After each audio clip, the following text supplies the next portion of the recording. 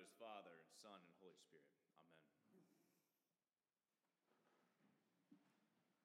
Just this past week, we had a funny conversation to come up around our dinner table. We have 16 and 13-year-old boys at home who are no longer muted by their 18-year-old sister who is off at college. And so it is not unusual at all that funny topics come up. And the question was, what would Halloween look like at church? In other words, what would be the scariest thing that you could do to parishioners? And 16-year-old Thomas, without blinking, said, stewardship sermon. Ah! Now, so I told you a couple of weeks ago that no one really seems to want to be on the stewardship committee, which is fine. We're not going to twist arms. We're not going to bang our head against the wall. We're just going to trust that you are going to give and hopefully to pledge without getting a phone call. We're going to send out the brochures next week or so, and they're beautiful, and we're just going to go from there. So this year, no hard sell, no guilt trip.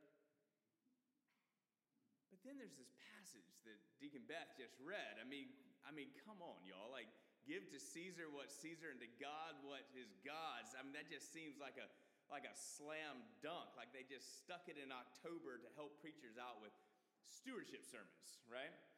Or maybe with Halloween sermons. But here's the thing.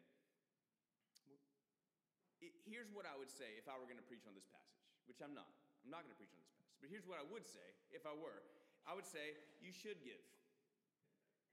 You should give to the church because it is more than likely it is the foundation of how you grow closer to Jesus, and there is absolutely nothing more important in this world than your relationship with Christ. And so you want to see the church flourish, and you want to participate in that flourishing. But even more important than that, you have a need to give. We have a need to give. Generosity is the fruit of an outward-facing heart. And isn't that spiritual maturity? Right? An outward-facing heart. Moving from an inward love of self to an outward-facing love for God and love for our neighbors. That's what I would say if I was going to preach on this passage, but I'm not. And the reason that I'm not is because I'm comfortable that we're not having much of a stewardship campaign this year, because I know that a vibrant and flourishing church is going to give. It's going to be generous. You are a vibrant and flourishing church, and you are generous. And so what I want to do instead is to focus on instead of focusing on the gospel, is to focus on the passage from 1 Thessalonians. And so you can turn in your bulletin if you'd like. St. Paul is writing to the Christians in Thessalonica. It's a very important city. We're right at the tip of the Aegean Sea, which is the sea between Greece and Turkey. They're right at the top, so it's a port city, but it's also right on the road between Rome and the Middle East. And so it's just it was a very important economic city. And Paul had preached in the synagogue there, and in just a few weeks, there was such a dramatic response to his message that a riot broke out, and he had to skip town. I heard a rector say one time, Paul's preaching produced riots. My preaching produces coffee hour and tea cakes. What am I doing wrong? But now Paul is just a few months after that riot. This is actually one of the earliest writings of the New Testament. And Paul has just heard from Timothy how well the Christians in Thessalonica are doing. Their faith is flourishing. They've got some questions about their faith, and so Paul wants to answer those, so he writes them this letter. But before he answers the questions, he greets them. He greets them warmly, but what he gives, which Lisa just read, it's not a customary greeting. He essentially tells them their own story. He not only assures them of his prayers for them, but he gives them the detail those prayers. And what we get in Paul's description might be called a portrait of a vibrant church. He says, we recall in the presence of God our Father your work produced by faith, your labor motivated by love, and your endurance inspired by hope in our Lord Jesus Christ. And we're not going to change our mission statement or anything like that, but if the people in our community think of Church of Our Savior in terms of work produced by faith, labor motivated by love, and endurance inspired by hope in the Lord Jesus Christ, I think we'd be doing pretty well. All right, it would speak to the sort of spiritual flourishing and Christian vibrancy that we long for. So I want for us to take a look at each of these attributes. So first, work produced by faith, which is to say, faith produces work. Now, just a little later in this passage, towards the end of the where it's listed in your bulletin, Paul recounts to them their conversion, their coming to faith. He says they turned to God from idols to serve the living and true God and to wait for his Son from heaven. In other words, they had been, before they met Paul, they had been, as a part of their own culture, committed in so many ways to the dead and false gods. Gods that promised prosperity or fertility or victory and so many other things, and yet which demanded toil and sweat and sacrifice. And rarely did life go in such a way that it looked like these gods had delivered on their promises. And they considered their political leaders to be gods, and they put all their hope in political action. I wonder if any of this is sounding familiar. Because our own culture peddles these same false gods, just in different dressing. But by the grace of the Holy Spirit, they, like you, had turned away from these false gods and turned to the one true and living God. They heard Paul's preaching. They received God's forgiveness. They believed in the resurrection of Jesus, and they experienced their own sort of spiritual resurrection along with it. And so no longer were they toiling for the scraps of earthly pleasure from the tables of these false gods, but they were filled with love and joy and hope and faith at being wholly loved and redeemed by the one true God. Their new faith in Jesus was not like a quaint cultural nicety. It literally changed their lives. And this is what Paul means when he recounts that the gospel, the good news of Jesus, did not just come to them in word only, but in power, in the Holy Spirit. It changed their lives. Their new gospel faith changed their outlook on life, their purpose in living, their relationships with others, their expectation of death, their understanding of love, and they could not keep it for themselves. Right? Paul says, in Macedonia and Achaia and in every place, your faith in God has gone out. They couldn't keep it to themselves. Their faith produced good work. Out of their saving faith bubbled up this posture of activity. It was a willingness, even a desire, to actively express their faith by blessing others. Their faith was not to be hidden. It was not to be kept privately. It was not to be used to pad their comfort zones. Their faith was expressed in such a way that others could receive the very faith, hope, and love that they had received. Their eyes were lifted from the love of self to the love of God and others, which is spiritual maturity. Their faith produced work. Their faith produced action.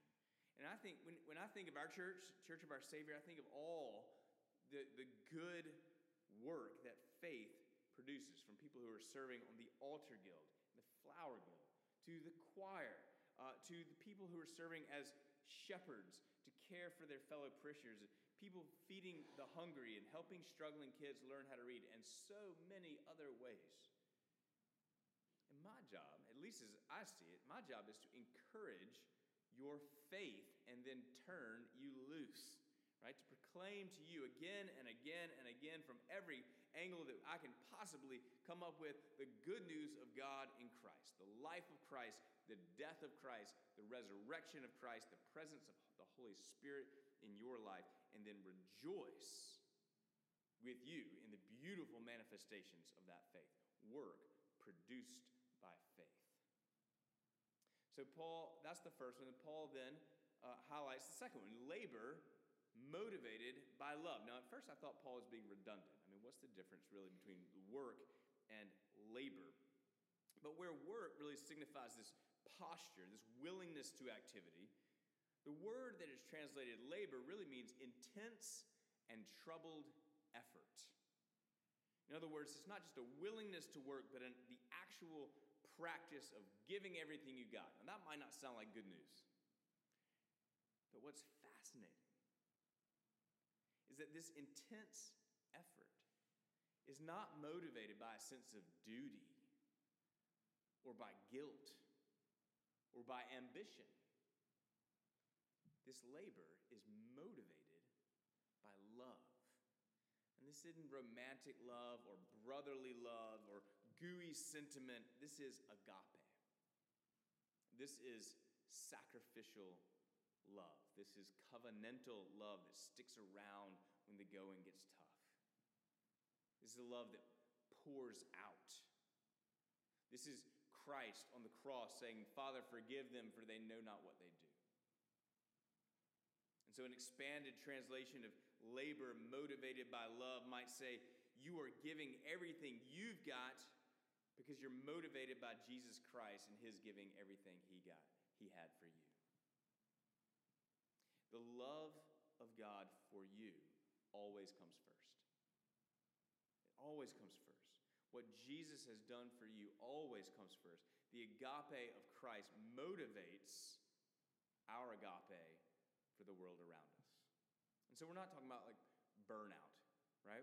We're talking about a life that receives and then reflects the sacrificial love of Jesus.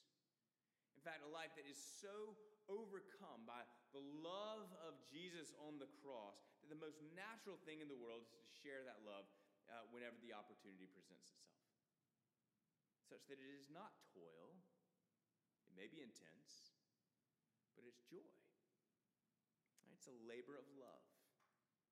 And so we might think of luminaries like Mother Teresa of Calcutta, or Martin Luther King Jr., or Archbishop Desmond Tutu, when we're thinking of intense sacrificial effort motivated by love and suffused with joy. But if that just seems so far off, maybe we could just think of my friend Mike.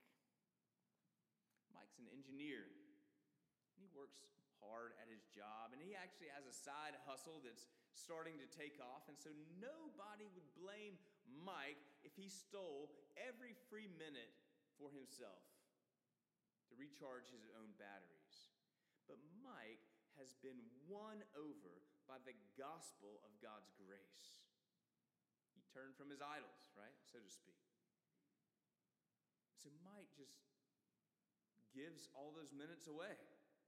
And he is constantly looking for younger men to mentor and help and influence, not just for business, but hopefully for Jesus. And he's always the first to volunteer. He's always interested in you and what you're doing and what's going on in your life. He's kind, he's generous, he's encouraging, he's sacrificial, he's thankful. And he is a great picture to me of sacrificial effort motivated by sacrificial love. And I'd be willing to bet that Mike doesn't consider it, this labor, a great sacrifice. It's joy.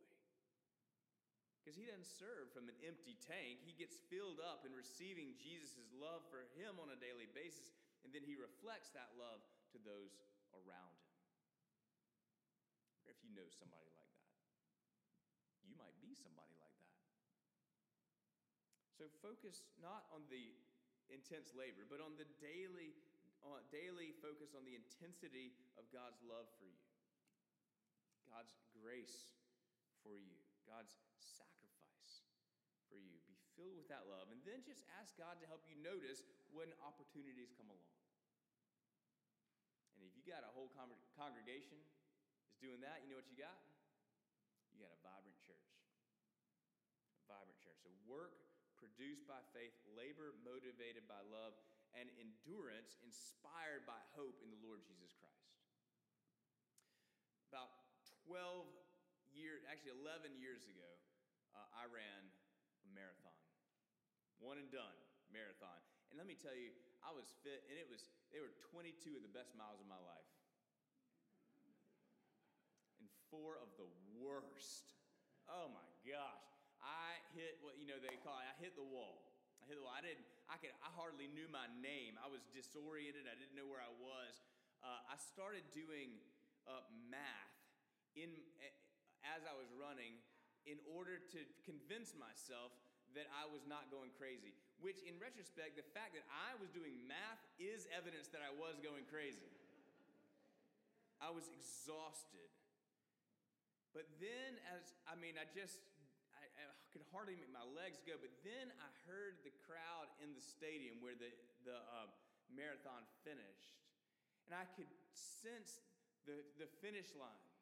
And I could hear the cheers as people were crossing the finish line. And we can keep going when we know where the finish line is. And hearing those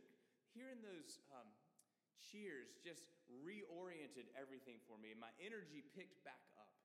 And I was able to finish once. When we know that there's a purpose in our work, when we know that there's an end on the horizon, when we know that our lives are in the hand of an almighty Redeemer, when we know that this life is not all there is, y'all, we can keep going. We can get through the difficulty. We can hold it all lightly. I've been wondering lately if so much of the division and the consternation and the angst in our culture, not just in our wider world, but in our culture, is the fact that we've lost the hope of Jesus Christ. We've forgotten heaven on the horizon, and so we just have to fight to make heaven on earth. And if each person thinks heaven on earth is different, but they got to fight to make heaven on earth, they're going to just have an angsty culture. But if we remember that heaven is on the horizon, we remember that we're in the hands of the Lord, we can hold it all lightly because this world is not all there is. Heaven is our home. We're in the Lord's hands. He's with us. His rod and his staff, they comfort us. There's always hope in the Lord Jesus. So we can endure the trials, confident these trials won't be wasted in our lives. He's going to use them for his glory. We don't know how. We don't like going through the trials, but we know where the finish line is. We know where the finish line is. So work produced by a living faith. Labor motivated by agape love. Endurance inspired by hope in the Lord Jesus Christ. This is Paul's portrait of a vibrant church, and this is what we're always striving for at Church of Our Savior. Your giving supports it, your participation grows it, and perpetuates it. So may it ever be so here, and to God be the glory.